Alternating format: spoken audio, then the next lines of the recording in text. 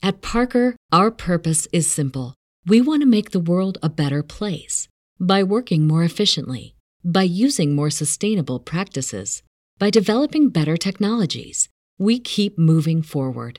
With each new idea, innovation, and partnership, we're one step closer to fulfilling our purpose every single day. To find out more, visit parker.com/purpose. Parker, engineering your success.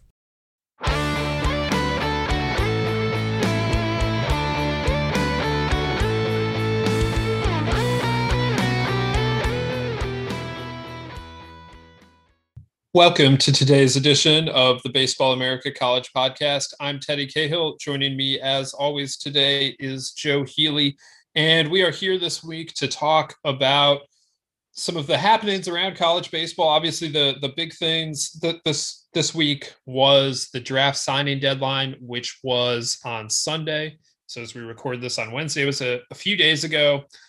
Some of the big news from that obviously was that Kumar Rocker did not sign with the Mets, but also is not going to return to Vanderbilt. And Jud Fabian did not sign with the Red Sox, but is going to return to Florida. So we'll get into some of the fallout from all of that and discuss what that means for the Gators, especially now that Jud Fabian is returning to school next season. We also are going to get into some of the transfers, the impact transfers that have happened around the country this year. We're in the process of ranking out the top 100 transfers from this summer. We have the top 50 on the website now. We're going to be expanding that list over the coming weeks, and so we're gonna get into some of that and summer ball winding down. Might touch on where things stand as teams head to the playoffs around the country. So a lot to talk about today here on the Baseball America College Podcast, which is presented by Rapsodo. Rapsodo has become the industry standard in player performance data. Coaches use Rapsodo data as a measuring stick for player development and evaluation. The Rapsodo National Player Database is a free service that allows you to see how you stack up against your peers and provides a pathway to get discovered by scouts. You can check out the Rapsodo National Player Database at rapsodo.com/national database. All right, Joe, we're here. It's August. School is creeping ever closer, and with that, the 2022 baseball season. But we're still in the height of summer as well. So enjoying all that brings from a college baseball calendar perspective, and we had an eventful last week. Baseball, Major League Baseball with the trade deadline as well. Olympic baseball happening. It's been a busy baseball week here in Baseball America's world. Yeah, no doubt. This is going to be preaching to the choir to you and to the listeners. It's maybe a little too, inside baseball here. But it just feels like it hasn't really stopped since, you and I got back from Omaha when you talk about the draft, and then you and I kind of splitting off to do some summer coverage, USA and Cape, like we talked about on the podcast last week. Now, you and I aren't really super involved in trade deadline stuff, although we're both observers of it. So, and we are both on the Baseball America Slack, which is going crazy as the trade deadline is happening. So there's that. And yeah, you mentioned the Olympics. I've been trying to watch that as much as the time zones will allow for. Kind of a tough scene with, the games at 11 p.m. or 6 a.m. Those are both really specifically timed for Joe not to see them for the most part. Although I do get up in time usually to see the last few innings of the 6 a.m. games. That has been a little bit nice to have that in the mornings. I will miss just generally the Olympics as daytime television watching. That has been even the tape delayed stuff has been nice to kind of just have on in the background last couple of weeks. So I will be sad next week when that is no longer here. But don't look now. I'm building, all of this is building to, we are winding summer ball down. And it is nice to kind of observe summer. One of my favorite things about summer ball is just kind of filing away some names for the season to come. It's one thing, okay, we check in on these guys who we know are already stars in the game and stuff like that, but it's kind of the emerging names are always interesting. So, file those away. But for schools that are on the semester system, traditional semester system, I mean, players are going to be back on campus here in a matter of days or weeks, depending on the academic calendar. So, we are in August now. So that will be happening not long after that. We will start with some fall practice. I've also seen some little morsels of information here and there about fall scrimmages happening again between different teams. So that will be nice. That is a nice thing, not just from the standpoint of it means getting back to a normal type of schedule, but also I know you and I will agree on the fact that it is nice if you go to a fall scrimmage to be able to see multiple teams as opposed to the intra-squad thing. So it is kind of nice to see, because the competitive, the competition level is a little more ratcheted up than it is in an inter-squad, and you get to see two sets of players. So, we are, the summer ends and the fall really begins in a flash. These summer leagues really, many of them push up right against the semester starting. So we will be shifting gears here pretty quickly into trying to examine the fall, which is a fun time of year, but it just kind of begins like a new busy season. Absolutely.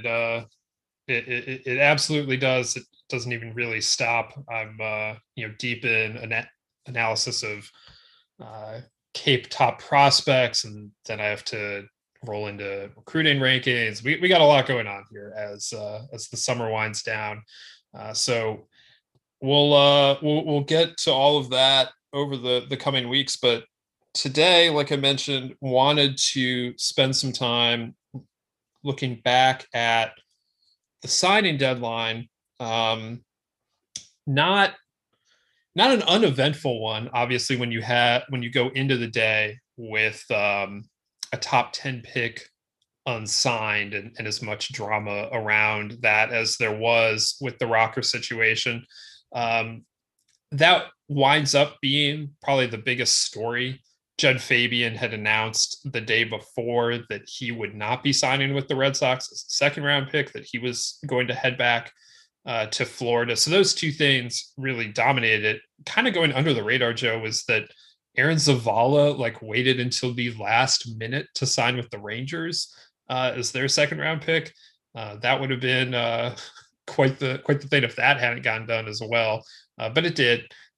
So we're probably gonna focus here on the Rocker and then the Fabian. There was a third unsigned top 10 rounder, prep infielder Alex Ulloa from Florida. He is committed to Oklahoma State. So that's a big news item that he did not sign. Just that there were 3 unsigned top 10 round picks. But Joe, let's start with Rocker. He doesn't sign. There is a whole lot of dispute about the medical situation. The Mets ultimately don't even offer him a contract of any kind. After the draft, it had been reported that he was expected to sign for $6 million. So that contract was never ultimately presented, but they also didn't bother to present him with a contract that would have been worth less. As is often the case when you get into these medical situations. The Rocker camp maintains that nothing's wrong. He never missed a start at Vanderbilt. The Mets saw something that they didn't like in an MRI, and ultimately that this means that they didn't sign him. And Rocker now is being kind of vague about what his next steps are, which understandable, this all just happened. And there's really no reason for him to be in any rush to pitch. He can't sign anywhere for another year anyway. So we're left to wait and see what he does from here. I guess independent ball is the most likely possibility next spring, or possibly just doing private workouts if he's not going to go back to Vanderbilt. Obviously, this is a really unfortunate situation for baseball, frankly, but also obviously for Rocker to go through that. But it's just, I understand some of how this happens. And yes, Rocker did not submit MRIs in the MLB program before the draft, which is why the Mets could get away with not offering him a contract at all. But the system that has been created by MLB and the Players Union, who collectively bargain the draft and many things around the draft, basically rewards teams or makes teams whole, maybe reward or saying it's advantageous. Maybe that's going too far, but they have done their best to make teams whole for not signing draft picks in the top few rounds. They don't really do anything for the players. And, in some cases, the player is just making a decision not to sign. You think about Nick Lodolo choosing to go to college instead of signing with the Pirates a few years ago, like that, or Gunnar Hoglund.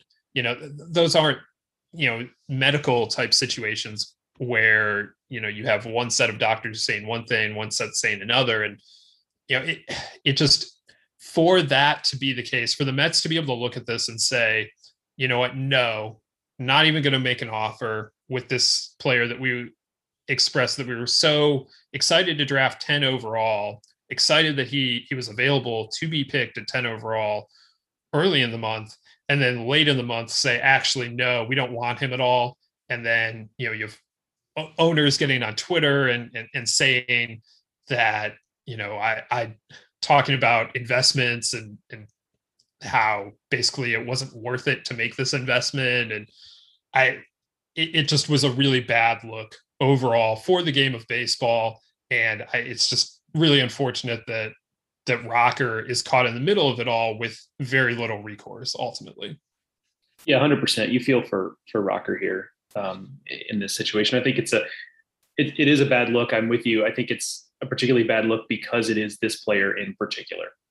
If this was some other more anonymous college player, but the fact that it is the most famous player that college baseball has produced in a long, long time, I think and the fact that it's the Mets, right? Like, it's the Mets. Of course it's the Mets, and this is not a draft podcast, so I will leave what you said there for the most part, but I just don't understand. If Rocker had missed the 2021 season, or he had missed starts intermittently, right? Like he's healthy and then he misses a start and then he comes back and he doesn't quite look himself. And then he has a good game and a bad game. Like, maybe it'd be one thing, but he pitched pretty well. I mean, there were from time to time, there were things like, his velo seems a little down today, but then it would typically bounce back and the numbers were still good. And so I just don't really understand. And I'm allowing for the fact that there's obviously, you and I don't know the medical, we don't know what the Mets saw. We also don't know what other information is out there, but I just have a hard time understanding like what could possibly be going on there that you just wouldn't want him. Because basically that's what it boils down to. Like, okay, I get that you don't want to have to overpay for an asset, and I hate using the word asset to describe players, but that's the way they get described. I get that you don't want to overpay for something that's not. People who are in the place of ownerships, rich people, don't get there by overpaying for assets, right? Like, that's business 101. But I just don't understand what could possibly be in the medical that would make you think that you just don't want Kumar Rocker. So anyway, that's kind of where I come out here. I do think there is, as my initial thought was like, well, it would have been nice to have him back in college baseball. But I will say from this standpoint, I'm kind of glad he won't be. And first of all, I'll say that whatever's best for him, whatever's best for the player, let's do that. So I'm assuming this will be best for him. But I am kind of glad that he's not back at Vanderbilt, just from the standpoint of it would be kind of just an interesting is maybe not even the right word, but it would be a lingering discussion point all season long with him next year if he very publicly did not sign over some sort of concern about his medical that the Mets expressed, and very vague information. No one really has a lot of information here. And his camp, by the way, led by Scott Boras, is out there saying he's perfectly healthy. Our independent doctors have cleared him. He pitched at Vanderbilt all year. And then he goes into Vanderbilt next year and pitches as normal. Because then it would be this, I think there'd be a lot of discussion of like, is Vanderbilt doing right by Rocker? If he's got damaged, if something in there is damaged, should he be throwing? Like, should they have just shut him down and let him sit the year or whatever else? Like, so I am glad that we aren't going to have that discourse, because I think that sounds like it would have been exhausting. Yeah, that's fair. Selfishly, though, I would very much have liked to see another year of Kumar Rocker. I mean, we got Yeah. denied 2020 Kumar Rocker Yep. for the most part.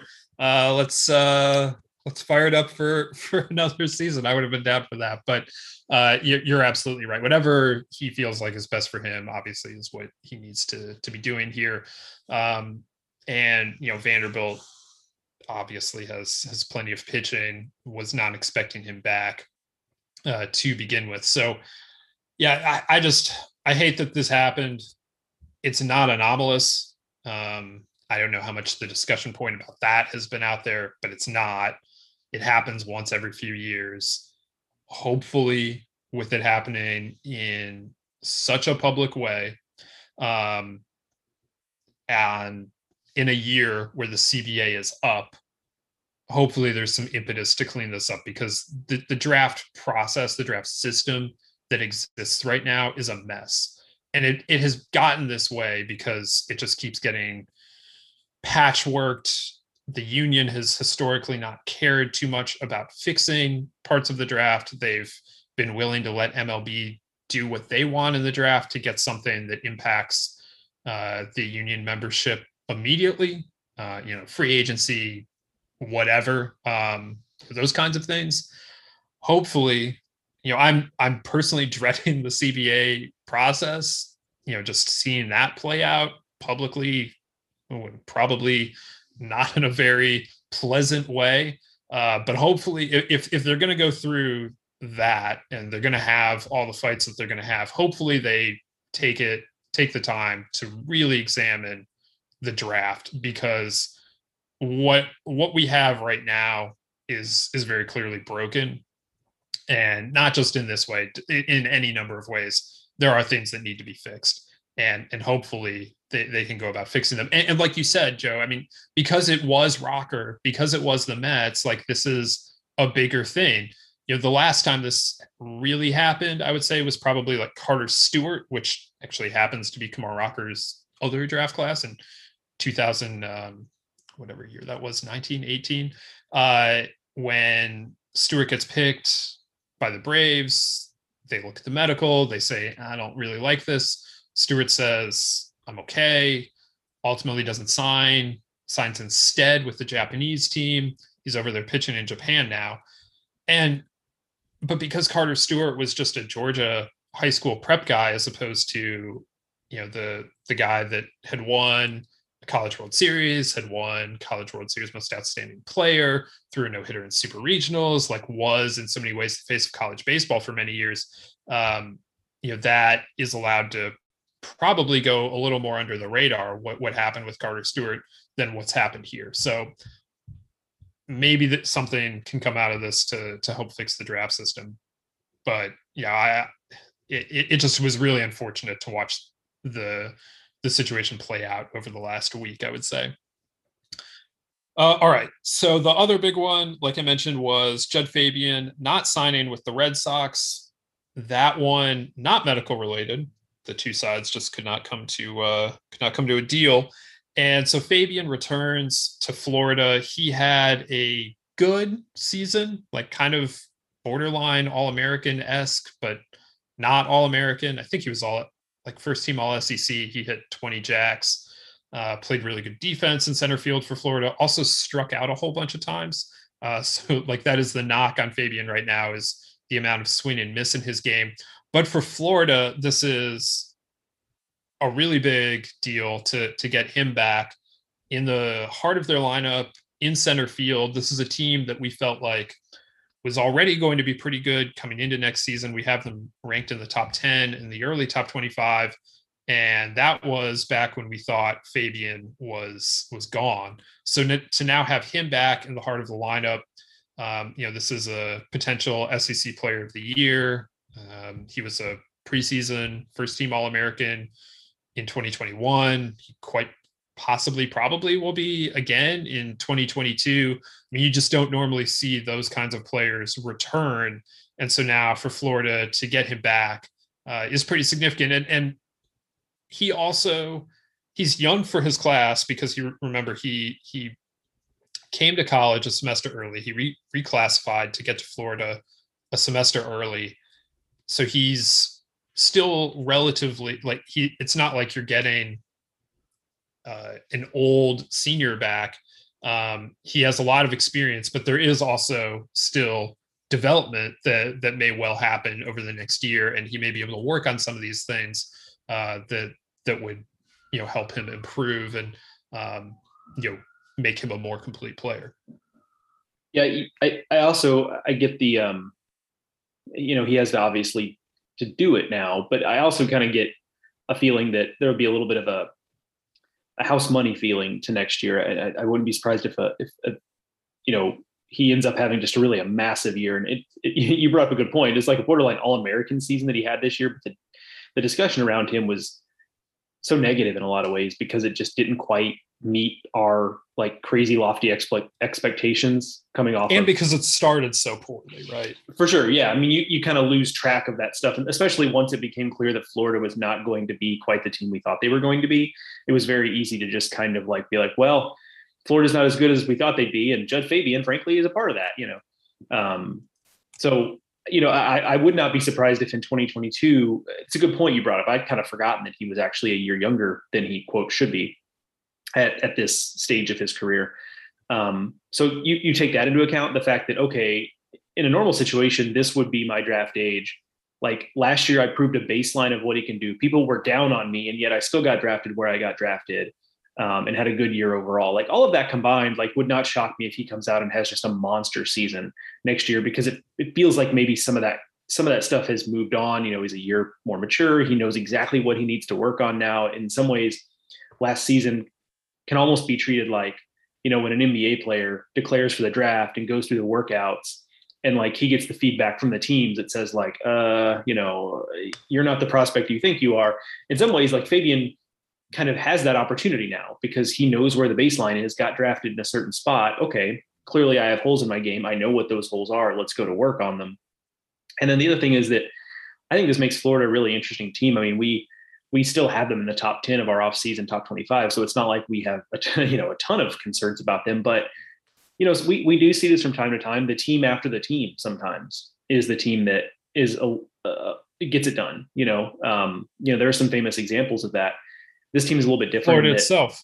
Indeed. Yes. Great. Yeah. Great point there. Yeah. So the team after the team sometimes is the one that really gets it done, not the team that had all the attention in it. It's shaping up. I have a sneaking suspicion this could be the case with the Florida team we see next season as well. Yeah, I mean, you will hear that theory that the team that had all of the attention, usually that there's a lot of draft related attention, and they don't quite go out and get the national championship done. In the Florida case, that's the 17 team coming off or following the 16 team that had so many high round picks. They ultimately went 0-2 in Omaha despite being the number one overall seed, number one much of the season, and then in 17 they come back and they win the national title. And similar situation with Oregon State in 2018. Lots of examples throughout the Virginia in 2015. Lots of examples in UCLA, recent college baseball Colin history. Bauer. Yes. It took them 2 years, but it wasn't the Colin Bauer teams that got it done. It was 2013 with Adam Plutko and Nick Vandertag. So maybe there is something to be said for that with this Florida team. And the other really important thing with Fabian coming back here is that Florida was going to be, it still will be, a lot younger in 22 than they were in 21. They're going to have to rely on some of their newcomers. Well, this is now one more veteran who is back, one more spot where they don't necessarily need to be breaking somebody new in. And, that I think that's significant for a team that will skew a little bit towards the younger side, that you have a player not only who's older, but has been through some of these processes before that can help guide the younger players along. No, I think it's a great point, because it's one of those things where anytime you are, how do I phrase this? Anytime you're plugging back in a player like that, you're kind of, it's doing double duty where, okay, you get his production back. Also, you're sliding everyone down a seat.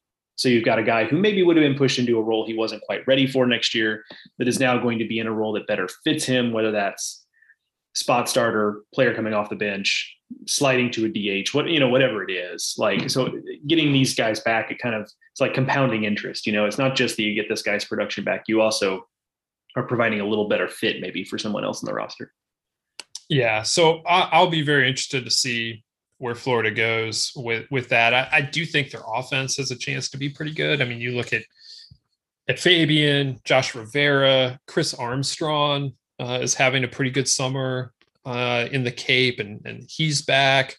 You get Sterling Thompson and Colby Halter, two very good freshmen from this season, getting back in there.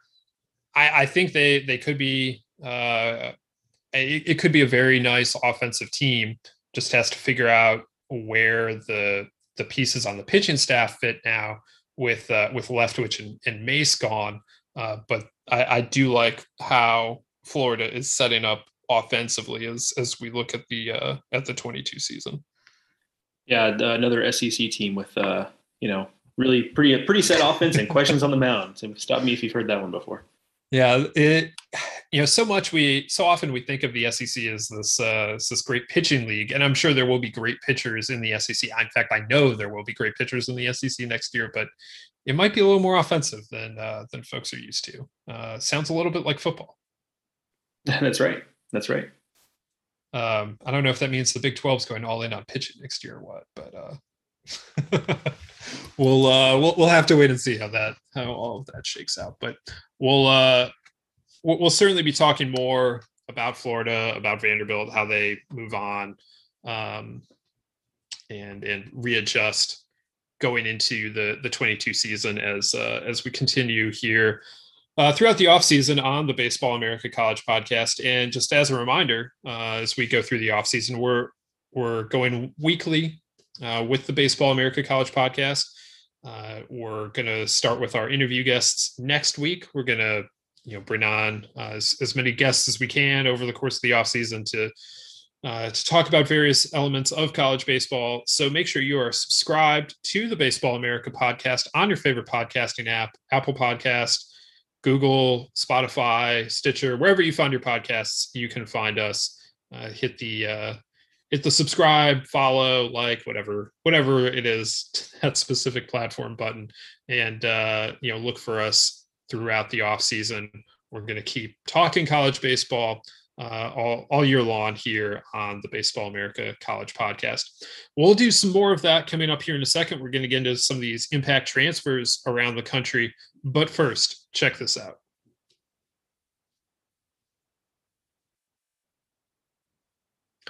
All right, Joe, we a few weeks ago now, I don't remember exactly when we published the top 50 transfers, but more transfers keep happening all the time, and we're going to be expanding that list sooner than later, I suppose, into the top 100 transfers from the year. With college baseball now not, the NCAA changing the transfer requirements and players not having to sit out a season before they are eligible. All transfers will be immediately eligible. All first-time transfers, I should say, will be immediately eligible.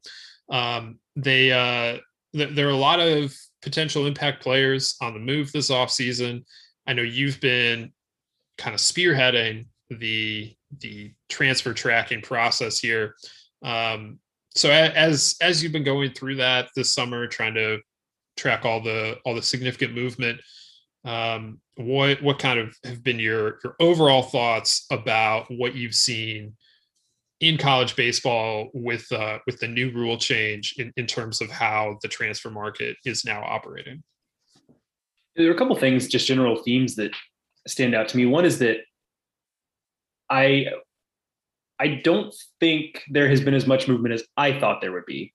I have not really canvassed. I've not gone out and really asked, coaches, and I'm sure I will as time goes on. Like, did it feel? And it depends on who you ask, right? If you're somebody who had, 15 players in the portal, or you brought in a class of 8, you probably feel like it was very active. But, I think just generally there have been some names in there that you, in a normal, and I say normal, like pre this year situation, you might not have seen in there. So there definitely is like a class of player, like for example, Jacob Berry, in that situation where Jay Johnson leaves from one school to the other, like in under previous circumstances, he probably just stays at Arizona because he doesn't want to lose that year. Right. So that type of especially situation, being his draft year, like he definitely would have stayed put. Right. For sure. That's if he had just wanted to leave, like if for whatever reason he and Chip Hale hadn't meshed, he would be at like Central Arizona Junior College or whatever. Right. Exactly. So half a pie. There was it's a good point, because him being an early draft, like a draft eligible sophomore, adds a little layer there. But even for the guys who would typical third year drafts, like a little wary of losing that year kind of in the middle. So it definitely is a class of guy who would not have been in the transfer portal had it not been for the immediate eligibility. But for the most part, though, the transfers that we saw in the portal, like, yes, there are more of them, and a lot gets made of the sheer volume of players in the portal, but it was mostly still just the types of guys that you expect to see in the portal. It's guys who have kind of, for lack of a better way of putting it, aged out of their program. And that has gotten a little more complicated because of COVID roster situations where, like we've talked about before, there are some schools that just aren't doing 5th year guys. They're kind of, I don't want to say pushing them out, because I think it's a little more nuanced than that, but their scholarships are not being honored for a 5th year. So those guys have to find a place to go. You combine that with, hey, we've got to get our roster down to a reasonable size this year, more reasonable size. So I think that's a huge point. Like, I see people talking about the sheer number, the sheer volume of players in the portal, and like kind of seeming like they're forgetting the fact that there were uncapped rosters in 2021. And we all knew once they went uncapped that this was going to happen in some regard, because you couldn't possibly keep all those players happy. And also like that it just wasn't going to be a forever circumstance in all likelihood, that it wasn't like teams were just keeping older players on their roster. And that's why they had 40 players on their roster, 45 players or whatever it was. And so I just see a lot of people saying things that it seems like are pretty anti like this generation of player, like, oh, this is how it's just going to be. And like, you can't possibly like loyalty, blah, blah, blah. Like you've seen the tropes, but like, they're not the ones that decided that having 45 players on a 2021 roster was the way to go. So some of this movement can be attributed to whatever terrible stereotype you want to slap on Gen Z, but a lot of it is not that. Yeah, it's kind of like that thing where people bag on millennials and Gen Z for the participation medal generation or whatever, and I always kind of wonder, like, well, who was giving us those medals? We didn't give them to ourselves. Yeah, I didn't ask for that. We didn't make that decision anyway. But yes, it's a great point. I mean, this is the point where, in terms of COVID rosters, where the rubber really meets the road, right? Because last year at this time, it was just kind of a personal program choice, right? So like, there were some places that were like, well, we're just going to roll it back out there next year. We'll deal with the ramifications when they end up on our doorstep. Other schools, we're trying to kind of clean it up as they went. But this is really where it gets tough, because you do have to get your roster back down. Even if you kept the numbers pretty high, like to your point, you're not going to keep everybody happy that way. And now you've got this freedom of movement. So this is as much confusion and just hand-wringing as there was last year. Like, this is actually now where I think it gets hard. So anyway, I say all that to say, like, for the most part, the players in the portal are the players we'd expect in the portal. It's those guys. It's the guys who were expecting to have a big role on their team in 2021 that didn't. And so for the most part, that's who's in the portal.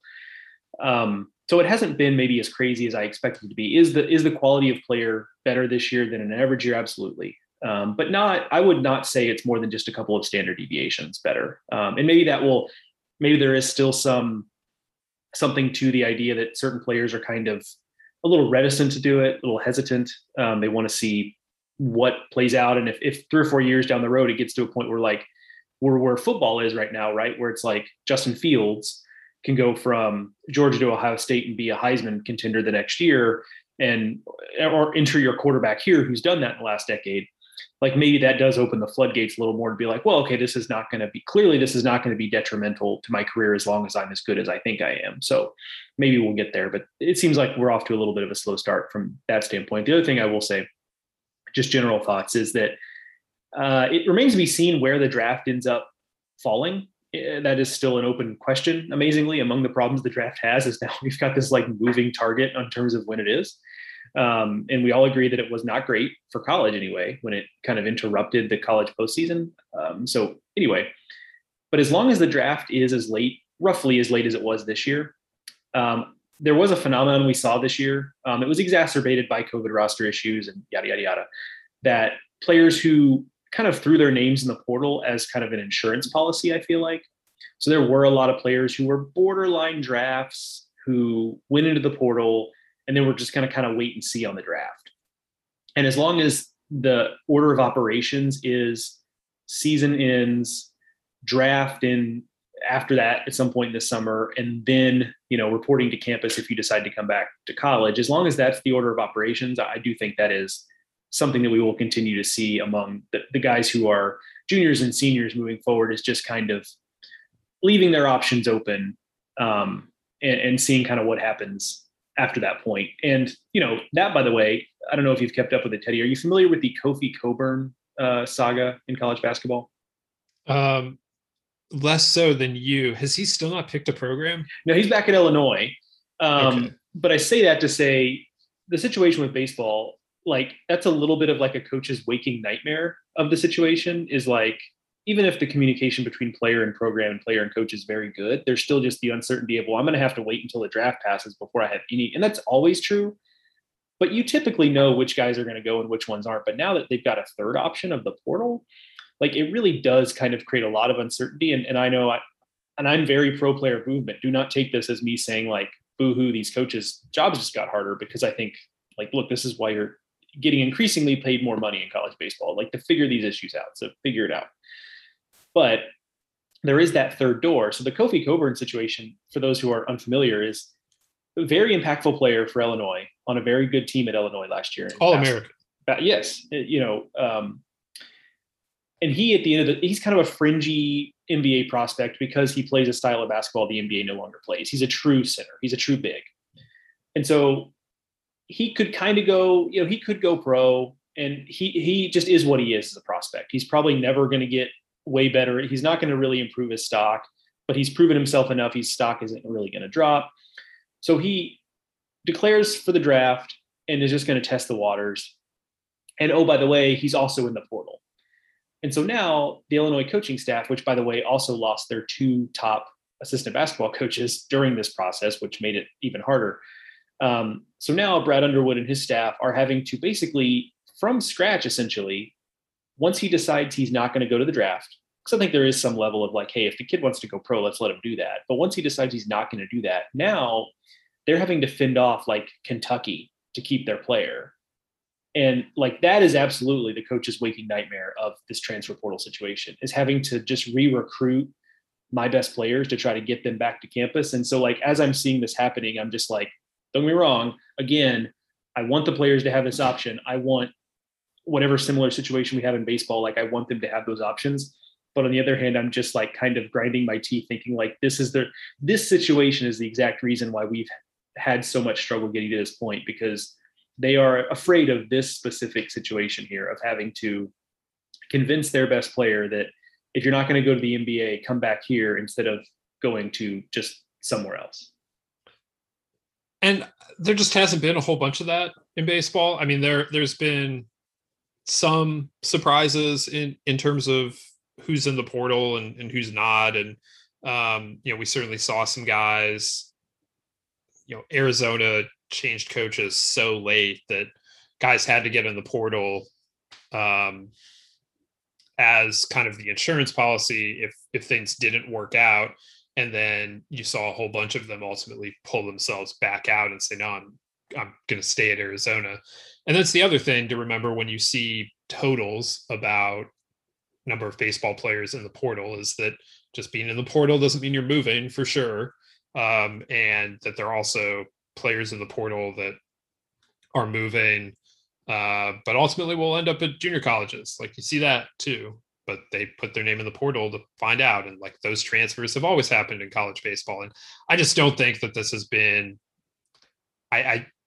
it seems like at least in its first year, it has been less of a thing than like less of a concern than it might have been or might have been made out to be. So we'll see where it goes moving forward. Of course, this legislation was passed relatively late. And so, maybe now with everyone having had a year to look at it, maybe next year will be you'll see more movement or something. But ultimately, the thing you got to remember is that most college kids, period, baseball players, football players, regular students, whatever, they don't want to transfer. Like they went to a school for a reason. And yes, there are, just regular students who get there and realize, oh, this isn't the right fit. And so obviously that then carries over into athletics, but I don't think most college students want to transfer. It's a lot of work. You have to go find a new school and figure out which courses transfer and which courses don't, and, make all new friends and all the rest of it. Like it's not usually the path that the people want to be following. Well, yeah, and we just underestimate that exact point of how difficult that is from the school logistics standpoint. But you and I both, you told me this story, but you heard from a coach who you were asking about a player potentially transferring, and his response was, "Well, yeah, he has a girlfriend now." And so we just kind of underestimate those aspects of okay, you've met a girl and you're dating, and are you just going to leave that? And for some players, they'll be like, well, we'll figure it out. But for many, it's also no, you know what? I'm comfortable here. And I've kind of made a little bit of a life here. So that's exactly right. I think we underestimate or perhaps overestimate a player's general willingness to transfer to, anywhere else. Yeah. I mean, a lot of times you go to school close to home, and I mean, some people might realize they need to be further, or, you go to school too far away, whatever. But there are reasons why you picked the school you picked it, that extend beyond sports. No one is just picking it based on sports. So yeah, I'll be interested to see where it goes from here. But as of now, I don't think it's been, quite the sky is falling situation that some might have painted it to be before, or might be painting it now. So all that said, Joe, we looked at some of these top impact guys. Jacob Berry, who you mentioned, All-American this last year at Arizona as a freshman, not just a freshman All-American, like a full-on All-American. He transfers to LSU. He's presently the most impactful player to have done so. But there are a lot of other guys out there who do have a chance to make a pretty significant impact in the 22 season. So who else has stood out to you as you've looked through the transfers and that are committed so far? That is who we have ranked to this point, not just anyone in the portal. Yeah, it's a good distinction, because I think there, maybe would be a little bit of confusion out there. And just finding out if a player, by the way, is committed is kind of a chore, because these are not, basically as these transfers, they're not as official, for lack of a better way of putting it. I'm kind of struggling to find the right word, but basically these transfers are just binding to the extent that this player is just going to show up in the fall. And well, I mean, eventually they do sign something in some of them. You do eventually sign a grant or I can't remember the official term, but it's not a scholarship. It's the financial aid paper that you sign. Right. But until that gets signed, it's not there's no LOI to sign, Right. But yeah, there's nothing stopping a kid from saying he's transferring to Arkansas, on Twitter. But that's, and I just use that example randomly, but but that's kind of the point I'm making is until a player either files the paperwork and it becomes officially official to where it's seen in the portal, or it's acknowledged on social media by the player or the program, we're just saying the player is uncommitted. So I'm sure, and we will probably do some kind of content. Maybe it's just something on Twitter. Maybe I don't know what it'll be, but we've talked about putting together a list of the top uncommitted transfers, and that list continues to dwindle. And I'm certain we will put someone on the uncommitted list who actually has committed somewhere. We just don't know it, right? Because like we have no way of knowing. Because also roster, it's not like they're putting these guys on rosters immediately, So anyway, long story short, no one has a 2022 roster. Correct. Anyway. And if they do, it's just that they've rolled over the returning players, like some teams will do that because they just like basically click a button in their content system, and so it'll show the 22 roster, but it doesn't include the incoming players. It's just the existing guys rolled over. So a lot of the top players that you may have noticed if you looked at our top 50 list are condensed on a couple of places who have really been super aggressive.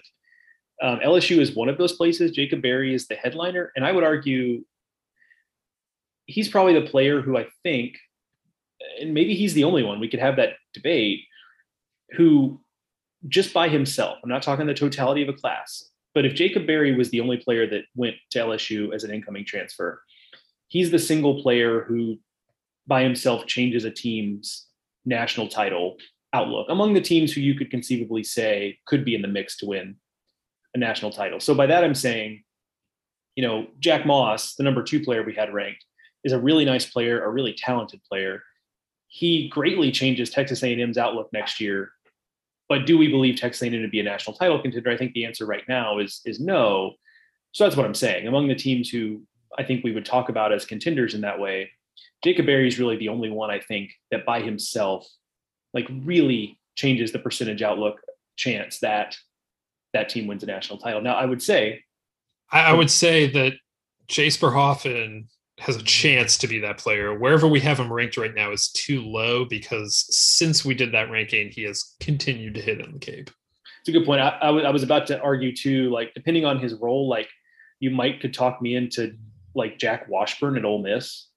That's also a new commitment. He pitched for the national team. He pitched for the collegiate national team. So like that's the kind of player that Ole Miss picked up in Jack Washburn, who left Oregon State.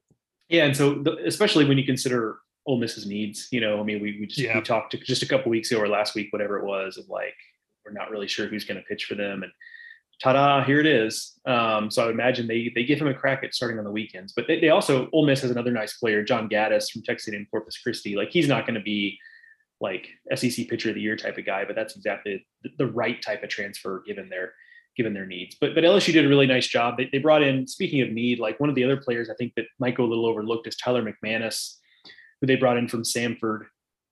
Had a really nice year last year. He's a catcher by trade, and that's important because LSU really struggled behind the plate. Hayden Travinski was limited to injury, and then Alex Milazzo took over. And while he was a good defensive player, really struggled with the bat. And so if McManus is capable of being the full-time catcher and he can give you at least a minimum viable product defensively, I think he's really a game changer for LSU. We talked about Eric Raiselman for LSU on last week's show. But again, LSU, a team that a lot of questions on the pitching staff. If what he has shown this summer in the Cape translates over to the spring, I think they're in a lot better shape there. We also can't have this discussion without talking about some of A&M's players. We mentioned Jack Moss. Micah Dallas going from Texas Tech to Texas A&M is huge. One of the more proven pitchers that was in the transfer portal. A guy who's pitched and had a big role on teams that have gone to Omaha. And A&M has just done a really nice job of plugging holes in general. Clearly Jim Schlossnagle and his staff came in with the idea that they were really going to be very aggressive to try to turn that roster over right away. And I can already tell you that I'm sure you and I are going to have quite a debate come the preseason on what we do with Texas A&M. Because when you talk about some of these players they brought in, I mean, it's just a completely different roster. And they're probably going to, I don't know how many players they had ranked in the top 50, but it was quite a few. And they've added some more when you talk about, I don't think Jacob Palish was on our top 50 list. Like he's coming over from Stanford. No, he wasn't. That happened post draft. So no. Yeah. Troy Clonch from Oregon State. That's a nice player. So A&M continues to add here. So it's a really intriguing class there. A couple of other shout outs here. NC State's got some interesting players. It's a smaller class than what LSU and what A&M is bringing in. But, Josh Hood, a shortstop from Penn, was drafted, but is expected to be NC State starting shortstop next year in place of Jose Torres. They've also brought in two of the better players from a very good Charlotte team last year, outfielder Dom Palali and Gino Groover, who was playing first base, two really good bats there. And Sam Hall from Clemson, who had a pretty big year in 2019. Since then has not been quite as good, but he's an interesting power speed guy. So kind of late in the game, NC State, their class really consisted of, in terms of big name players, Josh Hood and nobody else for a long time. And they've added those three other players really late. So that's kind of a fascinating class full of really talented players. And, Oklahoma State and Kentucky have been really, really active. It remains to be seen what becomes of that, because sometimes volume is helpful. Sometimes volume is just volume. So we'll have to kind of see how that ends up playing out. But those are two of the more active teams, at least, that we've seen in the portal. Yeah, the A&M situation is just fascinating because they have taken just so many transfers that it's a completely different team at this point. And how is it all going to gel and mesh together? And we're just going to have to give it a whole wait and see. But that is going to be one of the very interesting teams to look at in the fall, just what they look like coming into this. So yeah, those are all very interesting. You didn't mention Florida State, and that's very interesting. Just on the pure fact that they have added a Gator and a Hurricane this offseason, and they're very good players. Bringing in Jordan Carrion from Florida, he can play shortstop, he can pitch, he could do any number of things basically for Florida State. He'll come in for his second year. And then Alex Terrell, who has been just a really prolific slugger at times for Miami, and comes in with a lot of college experience joining the Florida State lineup. That's not all that Florida State's done transfer-wise, but those have been two of the bigger ones. They brought in another player from Tennessee Tech who can probably slide into the middle of their infield. Yeah, so that's an interesting group for me. If for no other reason than just the narrative value of them adding players from their two biggest rivals.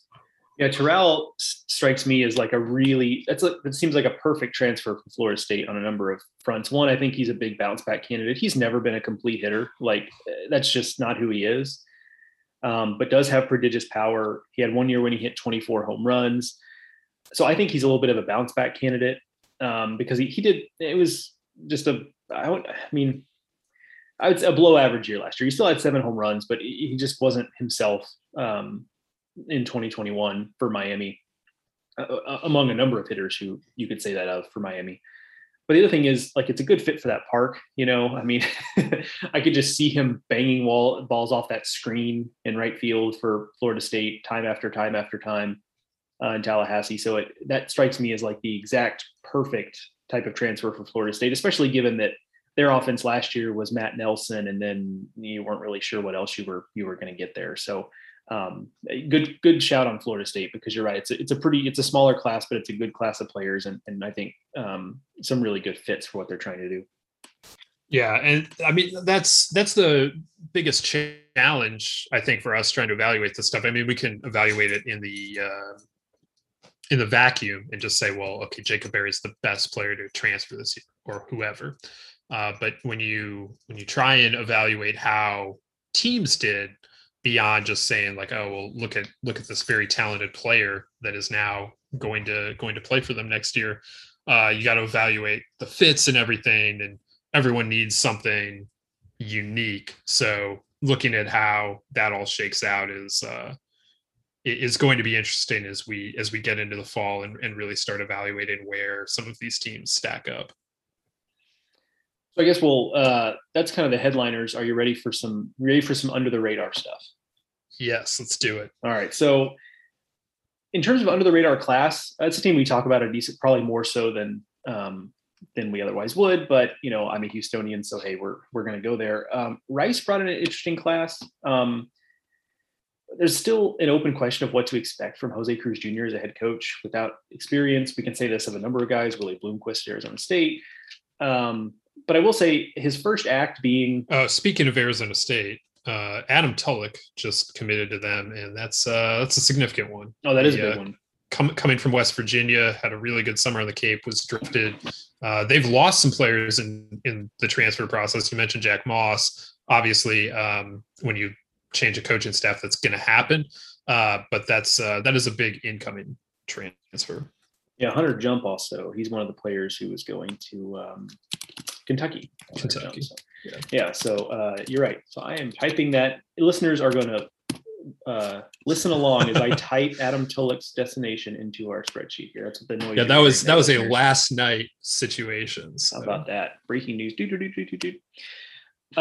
So yeah, still under, and we're not back to Rice. Yes, we're not going to be able to answer those questions about Rice and Jose Cruz Jr. for even after next season. But the first act being in bringing in the type of transfer class that he has, I think is a good first sign. If you're looking for early signs that, like, okay, maybe this is something here. The class is short on proven players at the Division I level. The exception of Cooper Chandler, who's coming over from Pepperdine, who is a good proven arm for the Waves. He should help right away for Rice, a team that struggled to really get consistent starts last year.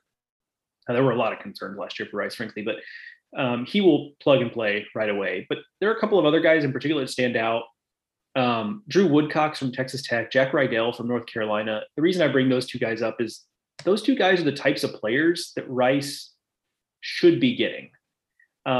Those are both players, not just from Texas, but from Houston. And by Houston, I don't mean the Woodlands or Spring or Cypress or Katy. Those two guys went to City of Houston schools that typically have been, when Rice has really been going good, have been Rice recruiting strongholds.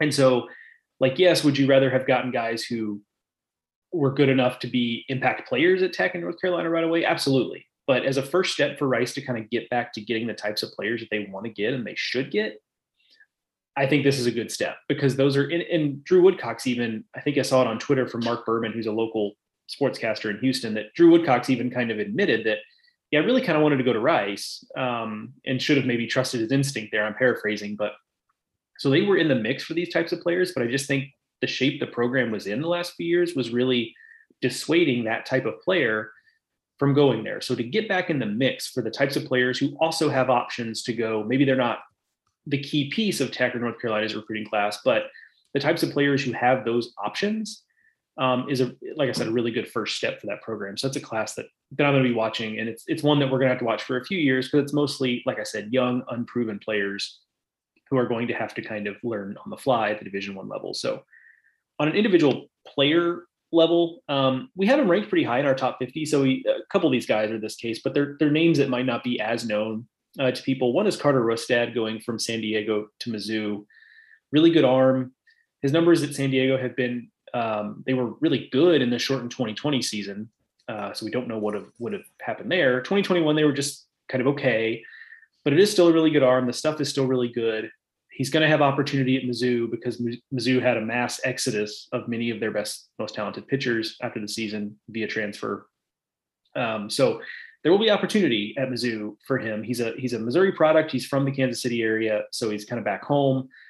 That could be an interesting piece there. What does it amount to at Mizzou? Because I just don't have a lot of confidence Mizzou is going to be competitive in the SEC next season, but at the very least, maybe he can prove himself at that level, ahead of his draft year next year. And maybe it does at least give Mizzou something to build around on the pitching staff.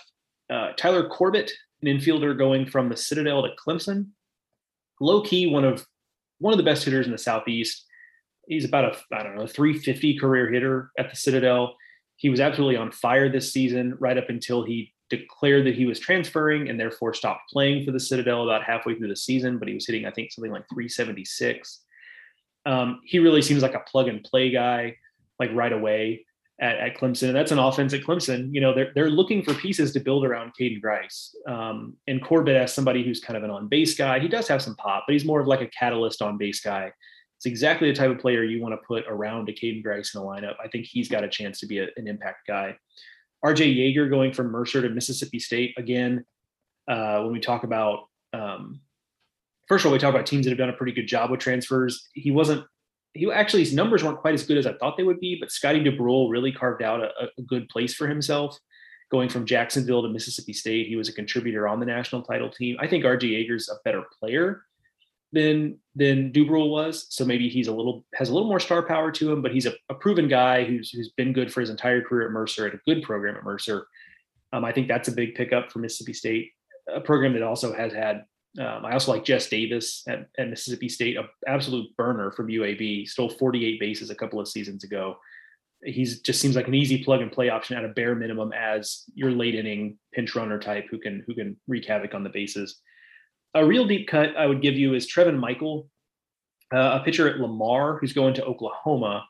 Lamar, like, kind of quietly had like a staff full of hard throwing guys this year. They were a lot better this year, so it's no real surprise there. But he's a guy who had a 50% whiff rate on his slider this past year. It was a real weapon for him. Fastball up to 95 miles an hour at Lamar. Oklahoma, we talked about it quite a bit during the season.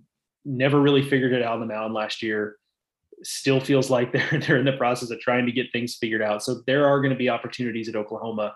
And Trevin Michael is proven as a starter. We're not talking about a short inning reliever here, a guy who really didn't get his opportunities. Proven starter coming from Lamar, going to Oklahoma. I think there's a chance for him to be a real impact guy for a Sooners team that is going to have to figure things out on the fly on the mound. Yeah, that's an interesting one. Oklahoma could use it, that's for sure. So we'll see where that goes. RJ Yeager is also an interesting one. Mississippi State, I feel like, knows what they need in the portal. Like, they went out, they knew they needed Dubrule. They went out, they got Dubrule, or a player like him. So I think that's that kind of thing is like Mississippi State, Notre Dame, Arkansas, like, have already kind of proven first year player, like pre-players not having to sit out, that they knew how to play in the transfer market, and knew what they needed and were able to go out and get those kinds of players. Should add Duke to that as well. So looking at what those kinds of teams bring in now that they have a little more freedom, going to continue to be interesting to me there. Duke is an interesting, you bring up Duke as an interesting team, and it seems, I think they've got a couple of players they've brought in. I don't have it here in front of me, but they do a lot of the Ivy League, not allowing graduate students to play. They do a lot of poaching of those Ivy League rosters, and I have to think that the well is a little bit drier this year, given that on one hand, I guess there are a lot of players in Ivy League schools that are in that position, given that. But on one hand, it's a lot bigger. Right. But those guys there's no tape on those guys really. You haven't seen a lot of those guys play in a couple of years. So if they weren't already established as stars by the time the 2020 season ended, like, you just don't, or they've gone off in summer ball, but for the most part, you just aren't going to have as much conviction about which guys in the Ivy League schools are going to be good fits. But that's kind of one of the interesting things about the Ivy League transfers is there are Ivy League guys all over the place transferring to Alabama and Michigan and places like this. And you look at their profiles and they don't really have track record, and, they don't, I look, for summer ball stuff, and it's not really there to be found. And so there are talented players who are going to these, some of these bigger schools, and they're just kind of mysteries because of what the Ivy League has been over the last couple of years. Yeah, that's it's going to be interesting to see how all of that plays out. And you've seen, not just at the Ivy League, but in some of the other leagues or programs that aren't doing so many on the fifth year, that players moving from there to elsewhere, and we'll see what you get from that. Sometimes sometimes those really work out. So we'll definitely be following where those guys move to and how well it goes in the 22 season and beyond, because this is not something that is just unique to this year. All right, so we're look, you can check out the top 50 transfer list that's online now. We'll be expanding it to 100 within the next few weeks here, as once school really gets started. I think the movement for the most part will come to a stop. We're probably going to see a burst here over the next week or two, and then that'll probably probably about lock in most places. So we'll definitely be continuing to follow that here over at baseballamerica.com. We'll be back here next week with another edition of the Baseball America College Podcast. And remember, you can find us on your favorite podcasting app, Apple Podcasts, Stitcher, Spotify, wherever you find your podcasts. Joe and I are on Twitter. Joe is at Joe Healy BA. I am at Ted Cahill. And feel free to drop us a line there or in the comment section of Apple Podcasts with anyone you would like to hear from on the podcast, guests from around the college baseball world, player, coaches, alums even. We're certainly interested in hearing from you about who you would like to hear from here on the podcast this offseason. So until next week, thank you all for listening. Thank you to Rapsodo for presenting this edition and every edition of the Baseball America College Podcast. For Joe, I'm Teddy. We'll talk to you next time.